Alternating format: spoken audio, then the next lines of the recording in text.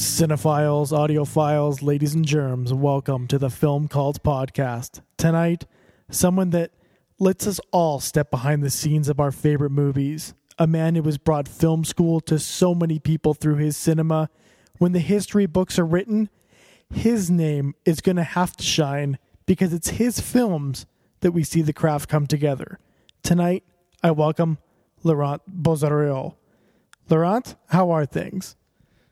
I'm good. I didn't know you were talking about me actually in that description, but yeah, I'll take it. You've been so instrumental to just behind the scenes documentaries. You're such an important voice in the history of cinema. Do you understand the amount that your films actually hold to cinephiles? You know, it's been interesting. The past few years, I found myself working on certain movies, and a director like J.A. Bayona, for example, said to me, "Oh my God, I grew up watching your stuff." So yeah, it's happened to me recently that some people who are filmmakers today,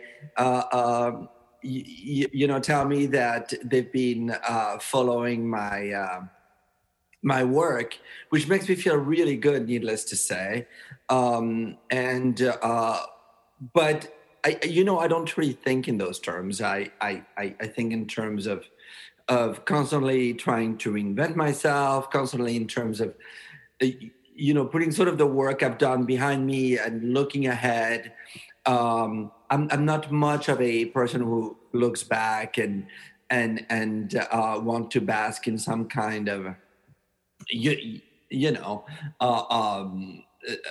whatever you want to call it, like that people actually that have made some kind of difference. I don't look at it that way, but if it's brought up to my attention, yes, I'm thrilled that some people have gotten something out of my work.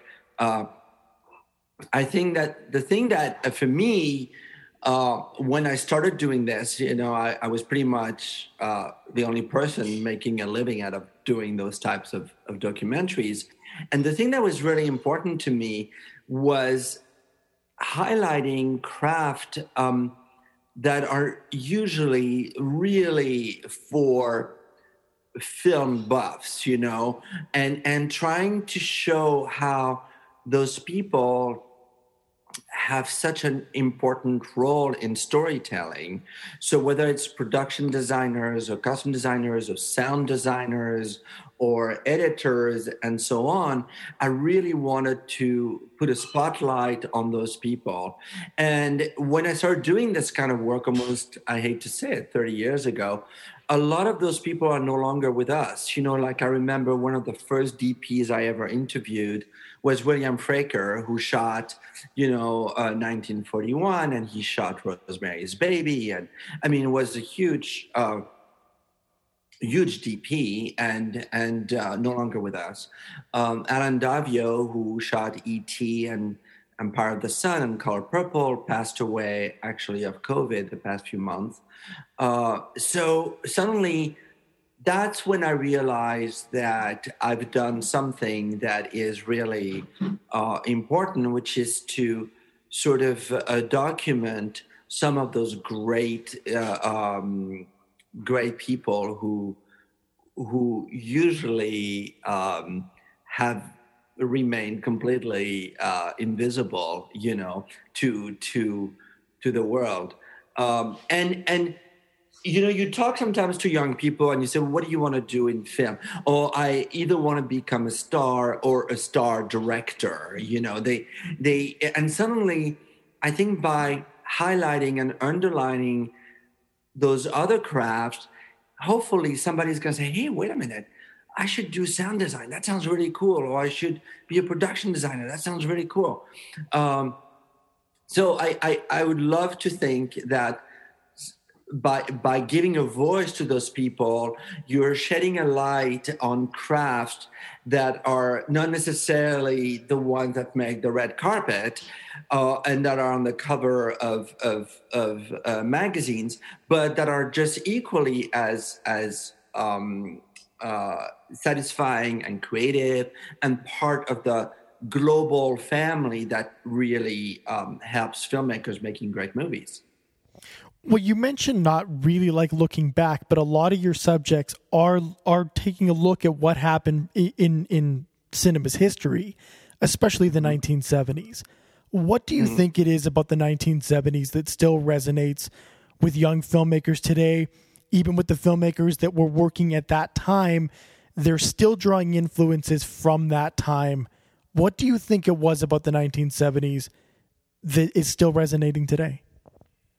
Well, for one thing, I grew up in the 70s. So, I consider the 70s my formative years where I literally was myself introduced to the language of film. And it was an exciting time for two reasons. You were still close enough to the sort of golden age of Hollywood. Like Hitchcock was still alive, right? As was Robert Wise and making some of his best films, in my opinion. I think Hitch reached new levels in the 1970s. Yeah, I mean, he found himself.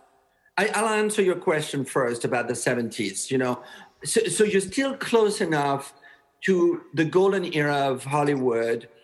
And yet there's this amazing transition happening where now you're actually filming on the streets. You're no longer filming in studios. You're no longer using rear projection. You're actually, it's a whole new ways of filming. And that must have been really exciting for the new directors of that generation, from Steven Spielberg to Brian De Palma, William Friedkin, Peter Bogdanovich, George Lucas, Coppola, all Scorsese, and so on. All those directors are basically starting a whole brand new page in cinema. And that has never happened again in my mind. It's everything that's happened since then is sort of inherited from the 70s. And yet those filmmakers are still very much in tune by the classic cinema of the 50s and 40s, the sort of people who created, the language of film, because they started off, when cinema was just, being invented. So I think there will never be another time like the 70s for me, because it really is a very privileged sort of transition where you still grew up, the filmmakers of that time still grew up on what true cinema really is, but they were able to make it their own because the method was evolving and changing. And so I feel that a lot of current filmmakers or current film students do not have, that sort of knowledge that extends far back to the true history and origin of this language. So that's what makes the 70s very interesting to me. And also you have, and because I grew up in Europe, you see the movement that started off with Truffaut and Godard in the 60s, sort of evolving also in the 70s.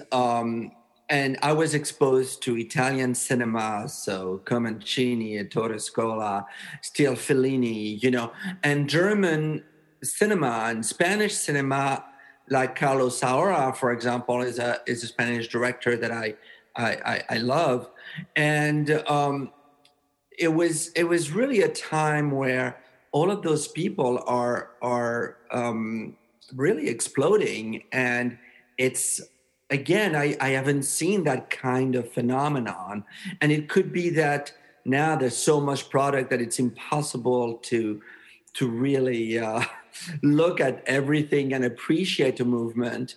But that's a movement that was for me, and trying not to age myself, I would not trade that for anything else in the world. In other words, if you said, oh, you can be younger today and not experience that, I would say, no, I'd rather be older and experience that. Because each time I went to see a film, it was an eye-opening experience. Even the bad ones and the good ones, there was, you could clearly see a movement. And because I had grown up on watching the classics, like, and a little side note, in France, during the summer when I was growing up in the 70s, they never released new movies because people went away during the summer. So they would re-release all the great classics, whether it's Ben-Hur, Zhivago, the old James Bond movies and all that stuff. They would re-release them on the big screen, brand new prints in regular movie theaters. So I got to see all those classics really as if they were brand new, fresh films. And I was able to really gauge the difference between the new wave of 70s filmmaking and the sort of school, the Hollywood school of cinema.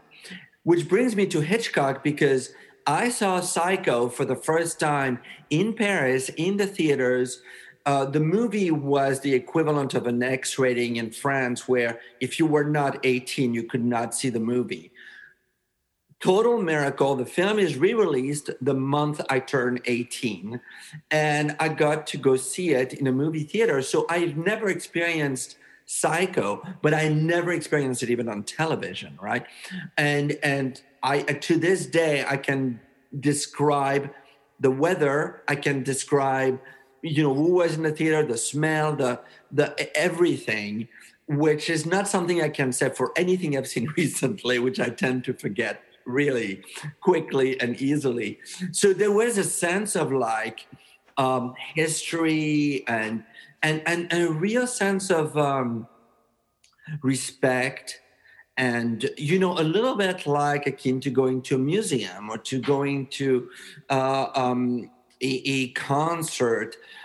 There was a real look at things from the point of view of an auteur.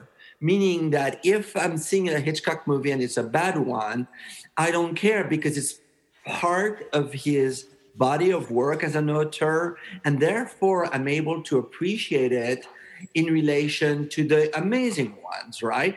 And it's almost like being a person, you have good days and you have bad days, but same thing with artists, right? And so that was super exciting as a kid, to discover that all of that on my own, because remember, this is prior to internet and all that stuff, and the 70s have really that innocence in many ways, where you would just go and enjoy things for what they were. I remember, from day one, I never read reviews, never asked anybody what I would just go see something simply because it was out and because it was of interest to me, right? So that was super exciting. And yes, I saw Hitchcock's Family Plot, which was his last movie, in the theaters the week it came out in Paris, and that was a major event. I can't say that I liked it the first time I saw it, because I was fresh off of seeing, his great classics like The Birds and Psycho and North by Northwest. And it was definitely not on par with those films. But with the years and the distance and sort of appreciating his journey as a director, being in his late 70s, making that film, I think it's absolutely a masterpiece and funny, and the second film by Hitchcock to tackle the supernatural. For example, The Birds is supernatural because it's a phenomenon that's happening, and in Family Plot, at the very end of the film, it turns out that the lead character, Blanche, played by Barbara Harris, has actual psychic abilities. And I'm like, oh my God, this is like Hitchcock's second supernatural film, but it's done in a way that's kind of comedic and a thriller. So I'm a lot kinder than I was than when I first saw it. As one tends to get older, one tends to get more generous, right? But it was fun to see it in the theaters. And again, if you ask me, I can describe what theater I saw it and what time of the day and sort of. I remember I watched the end credits standing up, and I don't remember why I remember that detail. But, those are part of the things that make you as a person. And it's so great that you're, and I hope kids today have a similar journey with whatever they're discovering, that it just feels so fresh and new. And suddenly you discover a language or an art form that immediately you connect with. I remember discovering the first time I noticed a film score as part of the tapestry of a film was a score by Bernard Herrmann for a Francois Truffaut movie called Fahrenheit 451.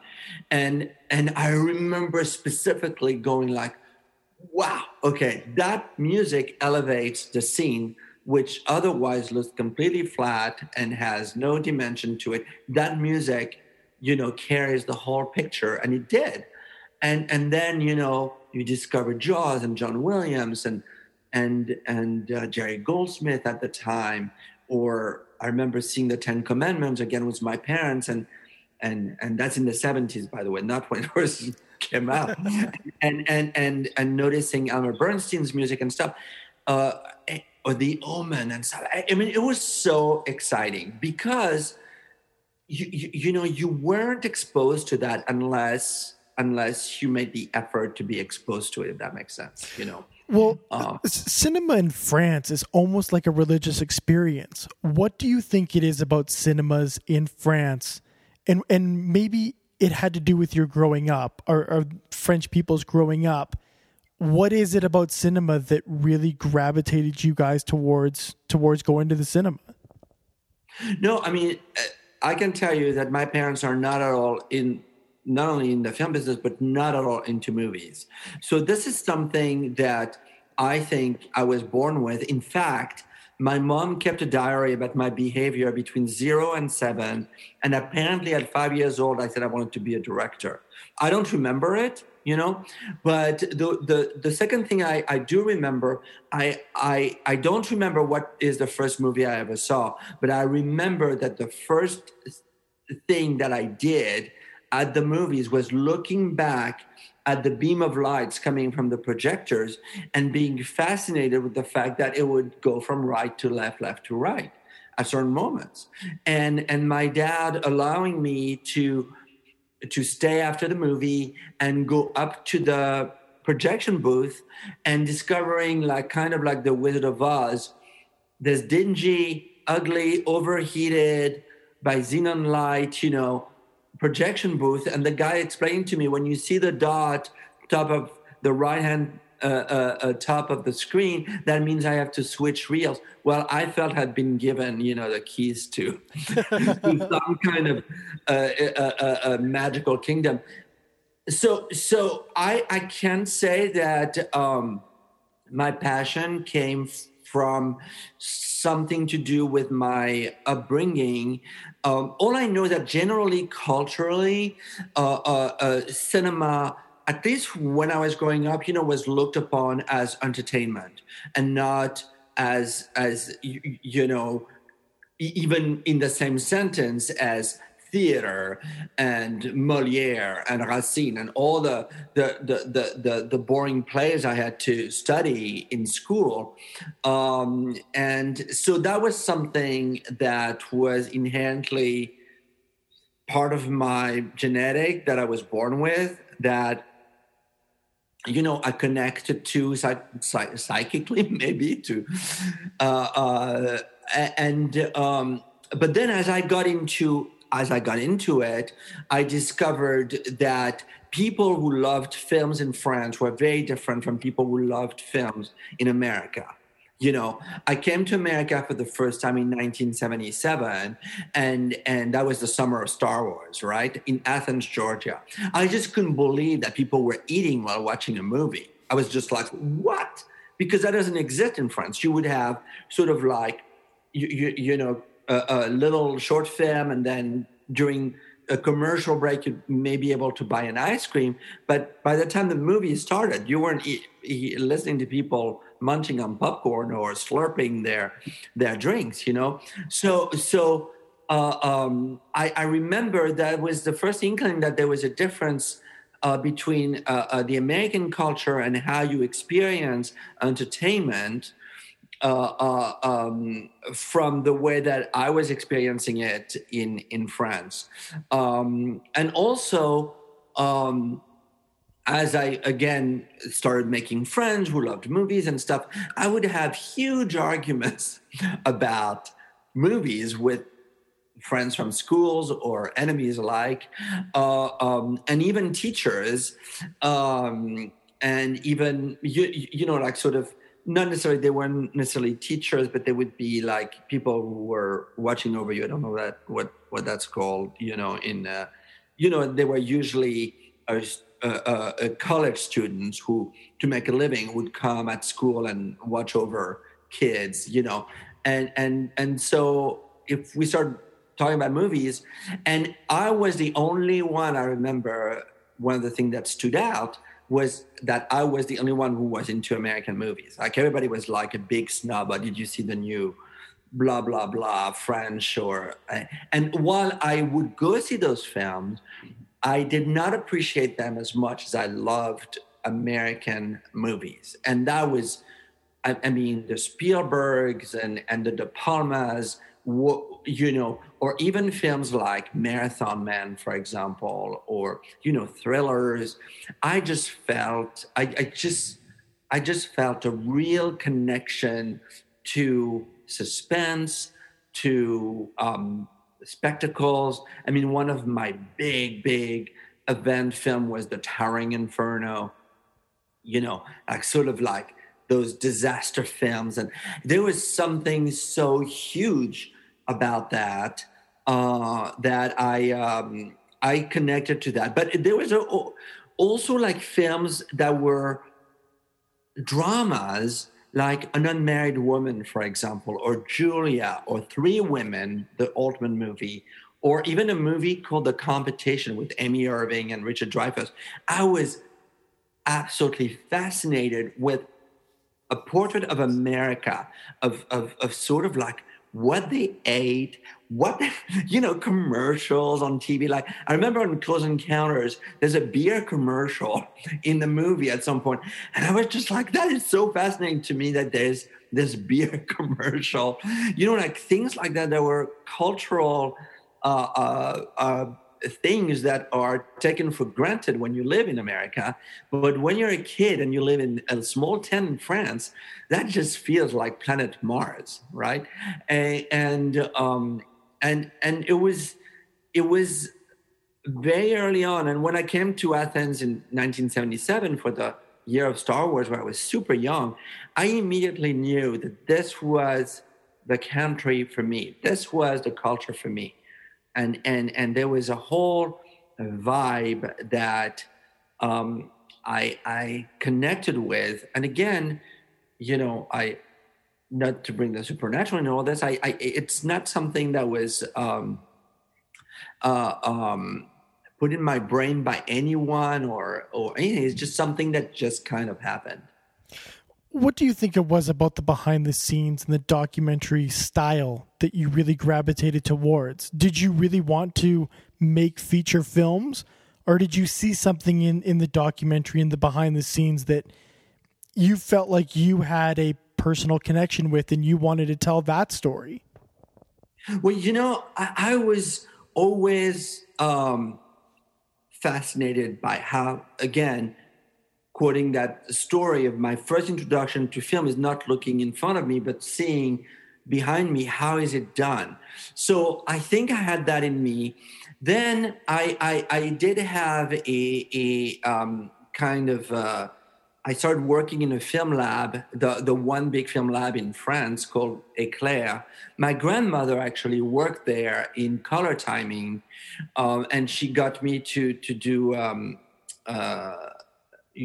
to work during the summer in that lab, and I would look at dailies every day, like Tess and French movies that no one has heard of, but it was fascinating to work with the color timer at the time. They would print up the dailies, and then they would take one frame and they would do the different colors and more magenta and more yellow, blah blah blah. And so I'm super young then, right? And I'm starting to be like just really fascinated with all those aspects of making movies. That year, they're shooting Moonraker, the James Bond movie, in France at that studio because for tax reasons. And so that's the first Bond movie that's actually not shot at Pinewood, if I'm correct. I believe that was the only Bond film that was not shot at Pinewood, on the heels of The Spy Who Loved Me, which was shot at Pinewood. But Moonraker was all shot, obviously, on location in Rio and other places, but all the studio work is done in Paris. And I was able to go on the set, and for the first time I saw the Luma crane, which Spielberg had used on 1941, but was a camera, kind of an arm with a camera at the end of it that could do 360, and it was operated from the floor. It was kind of crazy, right? And here I am, I'm seeing Richard Keel, and I'm seeing Michael Lonsdale and Roger Moore and Lois Chiles, and I'm inside that spaceship. I mean, it was crazy, and I was totally fascinating. It was a totally fascinating experience. And so I was always attracted to look at things, and I was always super proud of noticing continuity errors in movies, or, oh my God, look closely and you see the mic's shadow on the wall or whatever. I always got a kick out of demystifying the way things were done and for audiences. So that was kind of a natural thing. For me, I had a real interest in that. And also I was fascinated with the way that stories are told. Like I remember reading the novel from Jaws and going like, wait a minute, this is like nothing like the movie. Yes, you have the shark, but the ending, that love affair between, Hooper and Martin's wife. I'm like, what? Suddenly you, again, being like completely a virgin kind of mind, I'm like, oh, there is such thing as adapting a book to the screen and making changes that are more fitting for screen stories. So that was also something that fascinated me. And in fact, my first job in Hollywood was as a story editor and feature film development, because I was really good at working with writers and ideas and going into the brain of a writer and seeing how do you tell a story. So I was fascinated with that. So when that field sort of was in its infant years, I hooked in with first Criterion on a very kind of basic level, but it's not until I met with Marty Cohen, who sadly passed away also during this time, who was the head of post-production for Steven Spielberg, that they'd heard of me and they heard I really liked 1941. And that, it's sort of like, I don't know, the word of me was good, at least in regards to that movie. And so they wanted to see if I would do a documentary. And I was just like, yeah. And that's how it started. But to answer another aspect of your question was, of course, always wanted to direct movies. That was my ultimate goal, and it still is. I feel that I still have that desire to tell a story that's purely my film. But I have to say that when I moved to America, I just said to myself, I just want to be in the film business. I want to be part of that family. I want to be part of it. And I don't care if it means, picking up garbage on the film set. I don't care. I didn't care about money, and I didn't care about any sort of recognition or fame. That never, ever, ever entered my mind. And luckily, that's the kind of stuff still doesn't enter my mind in regards to awards and stuff like this, because that is so destructive. There's so much more to filmmaking than getting an award or getting the recognition. I mean, look, I was reading an article the other day that when the movie The Thing by John Carpenter came out was the same summer as E.T. Well, needless to say, The Thing had not a chance to rival. Same studio, and it was a disaster, to the point where John Carpenter, I mean, I believe is sort of wrote at the time how detrimental it was to his career. In fact, he was supposed to direct Firestarter, and they kicked him off the movie. Again, that's to be double, triple checked, but something like that, where The Thing, which today is considered a masterpiece and a benchmark in science fiction, horror, cinema, nearly destroyed. And I'm sure it affected him as a person, trying to make the next movie and trying to keep your career going. And there you are, big summer movie, and it's a total disaster. Well, I find that really fascinating that those movements exist within the world of cinema.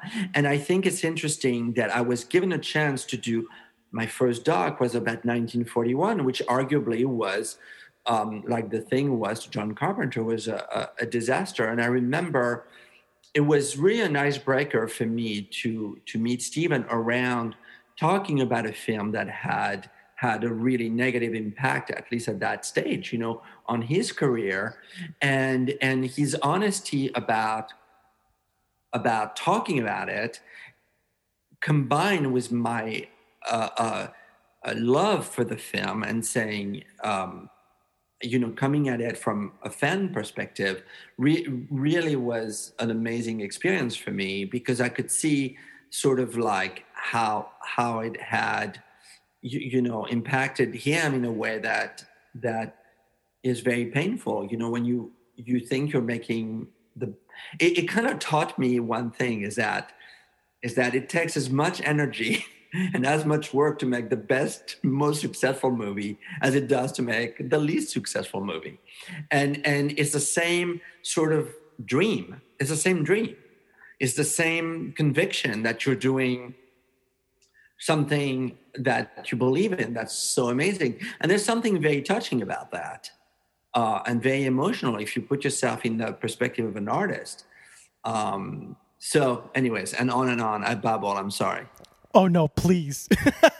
I'm really curious about your process, though, because you do a lot of films where you have to rely a lot on archival material. Do you prefer films like this where you can essentially look through so much archival material and forge a story out of that? Or do you like being there, filming your own stuff, being there from scratch behind the scenes, and kind of forging your own story in your own film out of something?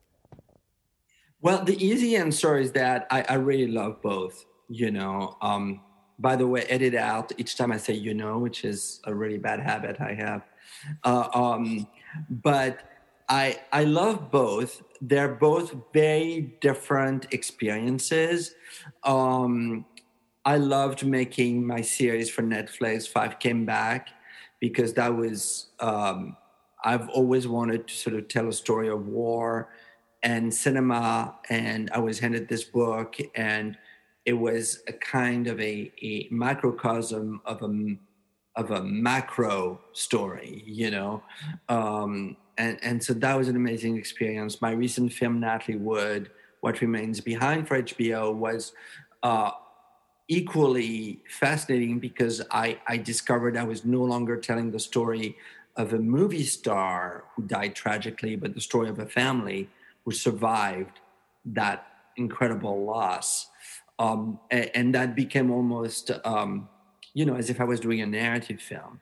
And then I still have my life doing on-set work, like being part of a film from beginning to end, and sort of figuring out how to tell that story, and how to focus and how to have a journey myself, and who to talk to. And that's a great story of discovery and bonding with the different departments and the filmmakers and the actors. And that's an experience in itself.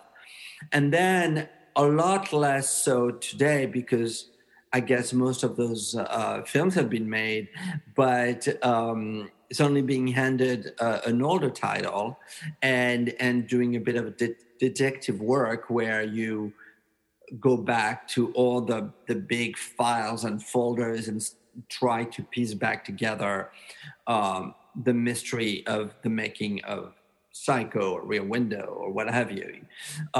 It's a little easier when people are still around, like in the case when I did Jaws or Close Encounters. Obviously, everybody was still around. No longer true, but back then they were, and that was a lot easier. But like when I do Rear Window or some of Strangers on the Train, and where there's maybe one or two people left and the rest is kind of up to you to discover. I remember going to, and again, remember that when I started doing those, that was before the easy Google search. That didn't exist. So you really had to rely on your smarts to be looking in the right places. And luckily with Universal, particularly, they would say, okay, you need to go in this warehouse. And they sent me in the heart of the valley. I remember it was super hot, and literally walked into something that looks like the last shot of Raiders of the Lost Ark, except it's 5 boxes from floor to ceiling that have the Universal logo on it, and you'd say Family Plot or Frenzy or whatever, and they would pull this big box, and you would go to some dingy kind of looking office and look through all the paperwork, and I would find gems. I mean, crazy stuff, correspondence, little little note scribbled by Lou Wasserman on a Xerox copy of an article stapled. And I mean, it was crazy. And I could not believe I was holding this stuff, right? That was super exciting. When you're in the vault, do you just glance over and see a title and that kind of inspires you and it just keeps it in the back of your mind that maybe one day you want to come back and maybe revisit this film as well? It's not possible. There are like thousands and thousands of boxes. And they're not titled, they're numbered, if my memory serves me right. But there was a time where there was a real appetite for those old titles, and I would do the best I could to think ahead of the market or of the demand. Because again, when this started, and we're talking about Laserdiscs, right? The studios wanted more to focus on current titles or on, the obvious classic like Jaws or Psycho. But when it came to, let's do Saboteur by Hitchcock, like, what's that? And here I am interviewing Norman Lloyd, who just turned, I think, 104. But it was great opportunities to be able to say to them. I mean, I remember I was asked by Sony or Columbia to do this documentary on Last Picture Show. And I said, yes, I'm super excited. I love that movie. But I'd love to do Obsession also, which you own, by Brian De Palma. And they said, well, if you can shoot on the same day an interview for Last Picture Show and for Obsession, then, we're cool with that. So the gymnastic I had to do in order to really be able to film my interviews for Obsession and Last Picture Show on the same day, that was not easy. But I made it, and of all the films that I did for Brian De Palma, that was the one where he sent me a note after seeing the kind of rough cut, and he said something along the lines of, because he's a filmmaker that I think has been mostly misunderstood or never had the kind of recognition that he deserved. And he kind of said something, and I'm misquoting, but something along the lines of, I've never been on time. I've always been either before my time or after my time. But watching your film on the making of my film reminded me why I do what I do and why I love doing what I do. And that made me feel great, because if there was one person that you always want to be happy, is the actual director of the original film you're talking about. And sad that I never got to meet Hitchcock, but I would hope that he would be happy with the sort of work I did on his films, because I always looked at his films from trying to understand him and trying to understand his creative interest.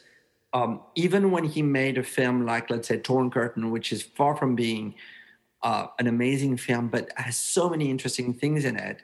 And I was always... I was actually often criticized for that, but I'm not one to want to criticize anything. No one is interested in what I have to say about the film. What I think is interesting is what it took to make that film, and why did this artist want to tell that story? And like I said, it takes the same amount of insane energy and creativity to make a film that will be psycho than it would to make a movie that would be Torn Curtain. And that in itself is a fascinating thing. It just tells you about the randomness of art in many ways. I'm proud of the work I've done on those films, only because they're not films that are necessarily quoted or remembered. But if you give them a chance, there's something to learn from them. You mentioned having to juggle some things at the exact same time when you were making them. When you tackle something like Five Came Back, do you pretty much have to set aside everything for a really long period of time and really focus on that? Or were you making other things at the exact same time? No, I'm a multitasker. I actually thrive on having different things going at the same time. When you do a documentary film, it's pretty much impossible to approach it like a narrative where you would say, okay, I'm going to shoot for a month or 2 months or whatever, and then I'm going to be editing for 6 months and have that sort of rigorous kind of schedule. It's almost impossible because it takes a life of its own. You're not going according to script, right? It requires intense concentration. With Five Came Back, I have never been so intensely prepared.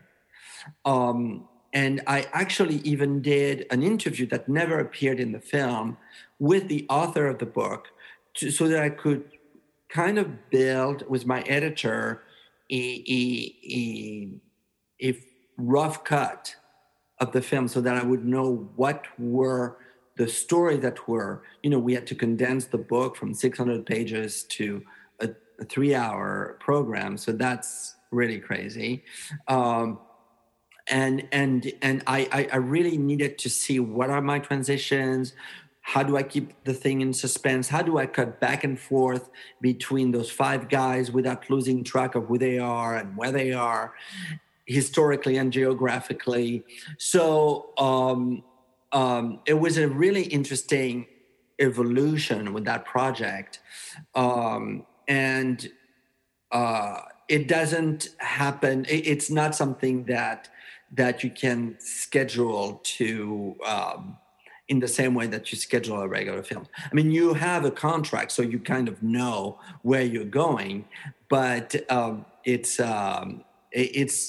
not the same. So if I was doing a narrative film, obviously during the time that I'm filming that film, that's all I can do. I cannot be filming anything else. I have to be. But on a documentary, it's a little more, spread out, so I continue. When I was editing Natalie Wood, I was also working on a film in New York. So at night, I would come home from the set, and it was still, like 3 p.m. or 2 p.m. here in LA. So I would FaceTime with my editor, Jason, and we would work for like 3-4 hours, and then giving my notes. We would discuss all the stuff, and then same thing the next day and the day after that. But I was able to do different things also at the same time. You mentioned bringing 5 came back down a little bit from what it was in the book. Did you film all that, and is that kind of on the cutting room floor, or did you kind of condense it before you even went and started trying to edit the archival material? No, I worked very closely with Mark Harris, the writer, because he had lived with that story for years, and he was the best judge of what needed to stay in and what in fact, originally, Netflix had discussed with me making this a feature-length documentary because we felt it was still under the old rules of the Academy that potentially we would get nominated, or there was a lot of advantage. There was a lot of pluses to having the film be feature-length. And what I mean by feature length was 2 hours or 2 hours and 15 minutes. I personally feel it is one of the single most important documentaries ever made, film-wise, music-wise. How that is put together, the feeling that you get from start to finish on that, I think that is true cinema perfection. It is one of the top 5 most important documentaries ever made. And if anybody hasn't seen it, I truly believe that just go watch it, please. Well, thank you. That means a lot. But Mark Harris said there's just no way you can do justice to the story in 2 hours. 3 hours, yes, I'll compromise to 3. And it wasn't much of a compromise because I do feel that there is great, there's something really great about knowing that you have a limited amount of time to pass on a message. It's a difference between telling someone you can talk for 2 hours, or or let's say, let me start again.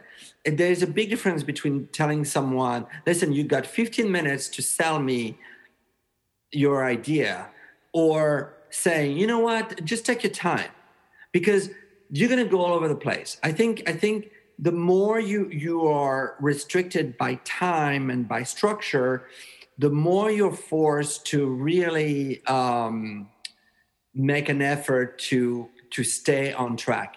There is such thing in editorial called the rabbit hole, where suddenly there's, oh my God, there's this great story, but that story takes you like way, way, way back, and you cannot come back from that. And that's something that we always laugh with my editors.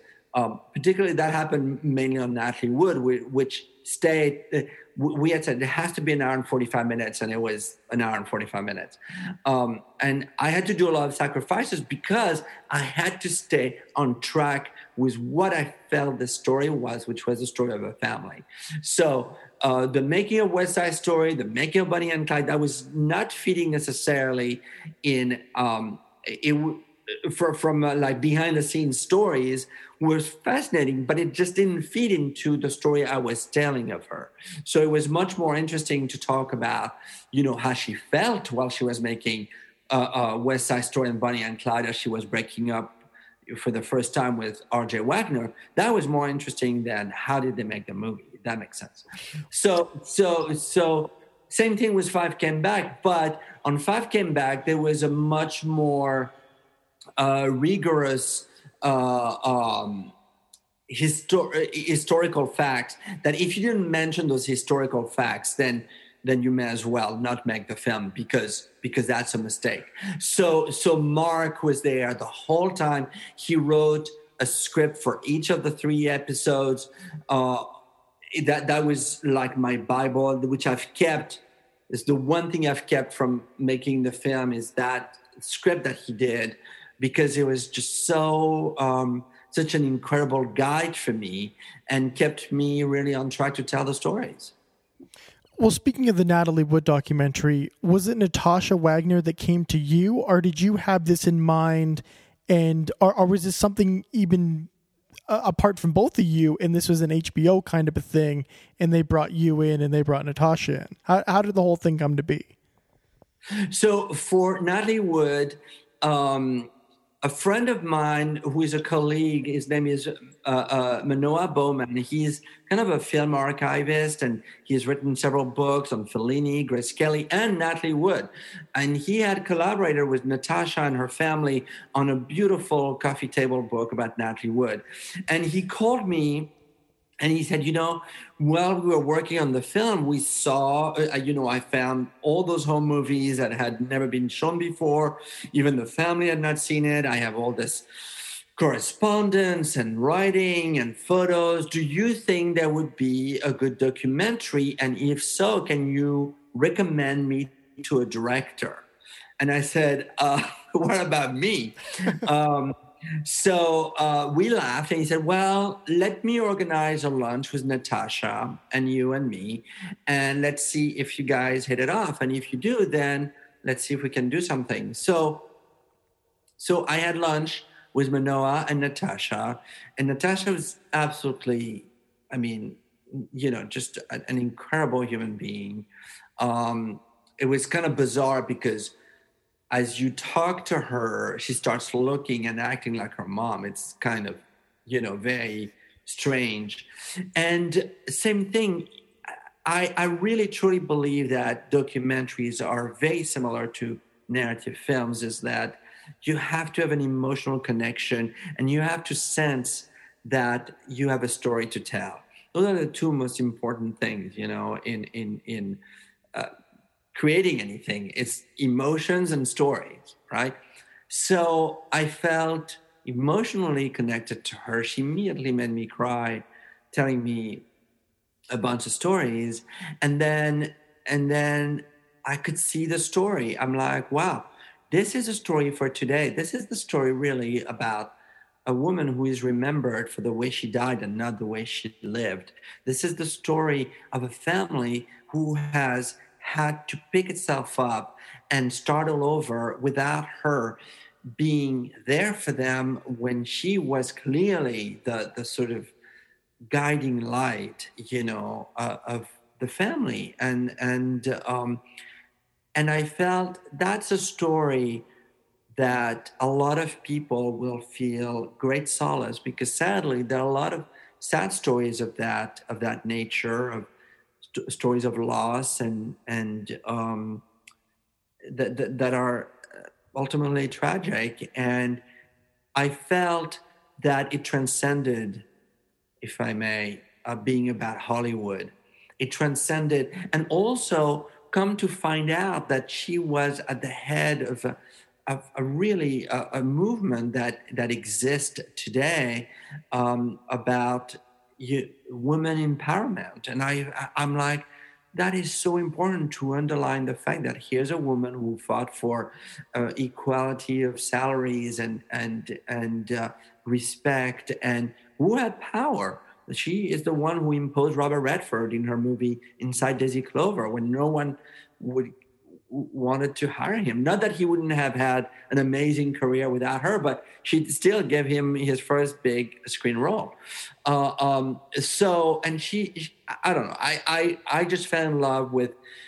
I was just a spectator, to her talent, and getting to know her through her family was very, very powerful. And arguably the most emotional documentary I ever had to do, because at some point you knew you had to talk about losing her. So you could be all funny and jovial and talk about the good old days. All you wanted at some point you had to talk about loss. And there was not one interview that had me not crying. And it was very genuine. I'm that way. Like I tend to, when I start a project, I immerse myself as much as I may be doing several things at the same time. For Five Came Back, I bought autographs from all of the directors, the 5 directors, and I would touch them and I would smell the paper of their books and that they had touched and stuff. I'm not trying to say I'm a method kind of guy, but it's very important for me to have a tactile, emotional, and channel the emotions. So therefore, when I talk to people who knew Natalie, her family, and we start talking about loss to her daughters, I mean, I'm literally in another sphere. I'm right there with them, and I always talk to my DPs where I'm like, do not ask me any technical question past a certain point on the day of filming, because I'm so focused. I literally cannot see anything else. It sounds very pretentious. I hope it doesn't, but I just literally, I am so immersed that I can't hear anything. I can't see anything, but I try as much as I can to be an emotional conduit. And that's not for my benefit, it's for the benefit of the viewers. We're going to watch this. I want them to feel that I brought out of those people what they would have brought out of them had they been there in my shoes, So, so that's how it came about. After Natasha Manoa and I decided to make the film, I went to Amblin because I have been working with Amblin for 30 years or something. And so I always go to them first to say, hey, do you want to partner up with me? Is that something that would interest you? And Steven particularly was like, oh, wow, this is your next big movie. I remember him specifically saying to me, Laurent, your next big break is Natalie Wood. And I'm like, did you know her? No, never met her, but I'm a huge fan. I cannot wait to discover her story in your hands. And he was it so empowered me that he was so into it, and very instrumental, by the way. He reviews the cuts. I have 2 producers at Amblin, Daryl and Justin, but Steven is very much part of that fold.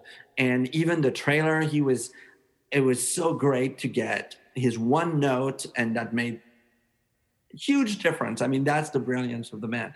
And same thing with Five Came Back, to which he participated on camera, but was also extremely helpful with spacing and with little things that brought it up, way up, And I'm not just saying this because I don't take it for granted. It is amazing to get a feedback from him on anything, because he always has his finger on something that I'm like, oh my God, you know what? I thought of it, but I didn't want to do it. Or, he confirms something, or he'll bring up something that you didn't see. I'm very blessed, in other words, to have that relationship. So that's how Natalie Wood came about.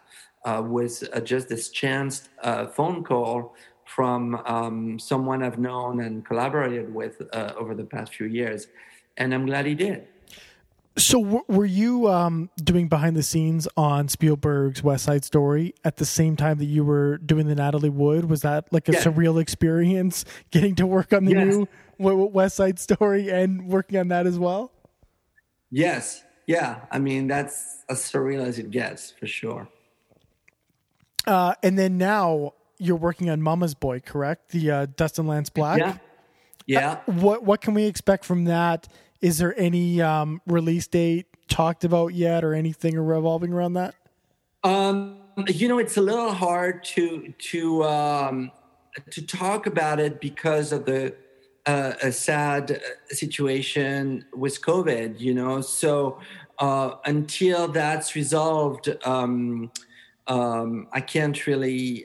I'm projecting things, and I'm hoping that things are going to get better and safer and healthier in the next couple of months, and I'm going to be able to start filming. The thing that this time has allowed me to do more than ever is to really focus on the book, which I've read several times now, and I've also listened to the audiobook, which was very helpful, and to work with Lance really, who is a remarkable human being, and to work with my producers and to really start figuring out how we're going to make this movie. The thing that's been interesting, that is the story of division through, again, my attraction to micro stories that tells a macro theme. It really is a story of division. And when we were going to start filming was prior to the election. And now that we've had the election, is a completely different type of division that exists. So I'm almost, not to trivialize the crisis we're in, I am happy that I'm getting to make the film post-election, because I'm going to get much closer to something that's current and truthful, as opposed to prior to the election, that may have colored the story in a different kind of way. So the story has evolved with our world, and I really hope I get to start filming soon. But we're absolutely ready to go. We have an amazing team. It's going to be fantastic and very different from anything I've ever done before. And that's super exciting. Amongst other projects that are piling up, and hopefully will all go at different times. But it was interesting. I got more exposure from Natalie Wood than I did from Five Came Back. Five Came Back was much more, a much, what is it? It's a film that I still get echoes from today, but the year it came out, I can't say that it rocked anything. At least, from the number of calls, if I have to compare it to the number of offers I've gotten from Natalie Wood, it's not even comparative. I can't even compare. So, and also Natalie Wood came out worldwide. It was at the Lumiere Festival in France, and the French had never contacted me about anything, and suddenly I have, people. So it's interesting that Natalie Wood got opened a lot of doors for me, and I'm extremely grateful to her family, Manoa, everybody who helped me, Amblin, make this film, HBO. Well, finally, what would you say that you've learned the most out of your career over the past 30 plus years?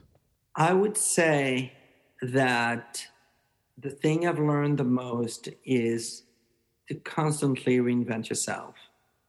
and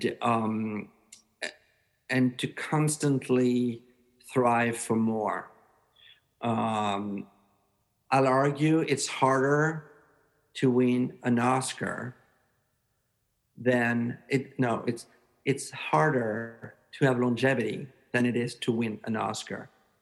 You know that, and I'll tell you, like, there's so many people that I interviewed in the past who are completely forgotten and were in their times the hottest thing ever, and are today completely forgotten. And it has to do with you know the how difficult and challenging it is to constantly reinvent yourself and to market yourself and to look for new things to do and new stories to tell, and change your ways of doing things and approaching things. And so and even more so today, because there's so much more competition. I mean, when you think that 5 years ago, documentary filmmaking was still a niche market, today you have a new sales of documentaries every day in Deadline, if not 2 or 3. It's crazy, and so now it's almost like, and it's fantastic, by the way, but that just gives you a sense of like how quickly things can change. So for me, the biggest lesson is, to stay relevant and stay ahead of your time, and frankly, at the same time, tell the stories you believe in. I try not to force myself to tell a story that I don't believe in. Now, you may be totally surprised by the kind of stories I'm about to be telling, because some of them are completely outside the realm of movies, but they happen to tap into something that's of interest to me outside movies, right? Mama's Boy being an example, even though Lance is an Oscar-winning screenwriter, the story is not really a story of Hollywood. I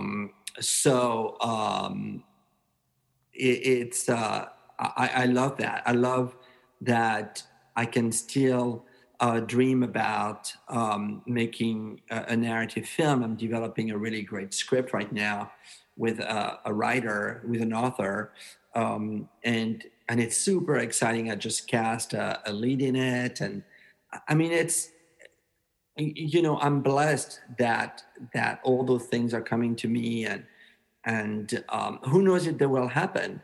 But the other thing I think I've learned is to enjoy the process, enjoy the journey, because it's such a long journey between the time that you think of something and the time that it comes out. It is such a long journey. When you finally sell it, you're like, oh my God, I'm done. No, this is when it starts. Now you have to freaking make the thing. And when you're done making it, now you have to release it. But they said to you, well, it's not going to come out this year because there's a competing project or something. You have to wait another year, and so on. So if you're not enjoying, if you're just looking for that ultimate climactic ending, you're not enjoying the process. It's almost like a movie. You can't appreciate the ending if you've not gone through the entire story, right? So it's another lesson for me, is to be patient and enjoy the process, because everything I've ever done, even stuff that just seems very remote, has fed into something else I've eventually done. I can't remember who I was talking to, but I was saying, oh my God, the fact that I met this big movie star years ago and we bonded over something together and we laughed and stuff, just got me a project recently. And we're talking about a time where I still had hair, which is a long time ago. And so I'm like, wow, it's amazing that I was able to, within a 2-hour interview, to make an impression on that person, and that it's taken 20, 25 years for it to pay off in a way that's unexpected. So, you know, I'm not that patient, but it's an interesting thing when you are asked questions like yours, you know, to sort of look at things like, oh, that's so funny. How things, you know, work. Who knew that when I was bugging my parents for pocket money to buy, you know, my posters and my lobby cards, and I still have all that stuff, and I'm using it in my documentaries today. You know, I'm using it in a new book I'm going to be writing. That stuff was the best investments my parents ever made. You know, so there you go. Well, Laurent, thank you so much for coming on here today. It really means a lot to me. I think you're such an important filmmaker, and I'm very excited to see anything that you have coming up. Hollywood, not Hollywood documentaries, feature-length films. I'm really excited for all of this, so thank you. Well, no, thank you for your interest. I hope there are a few little things that will make it into your podcast, but that's just super sweet. Of course. Thank you so much, Laurent. Okay, thank you. Take care. Take care. Be well, be safe. Thank you for listening. Make sure to catch Laurent Bouzereau at nedlandmedia.com. That Natalie Wood, What Remains Behind, is available now on HBO, HBO Max in the United States, and Crave in Canada. And make sure to catch 5 Came Back, available now everywhere on Netflix. It's such an important documentary. He's an important filmmaker. All of his documentaries have been eye-opening and amazing, so make sure you check Laurent out.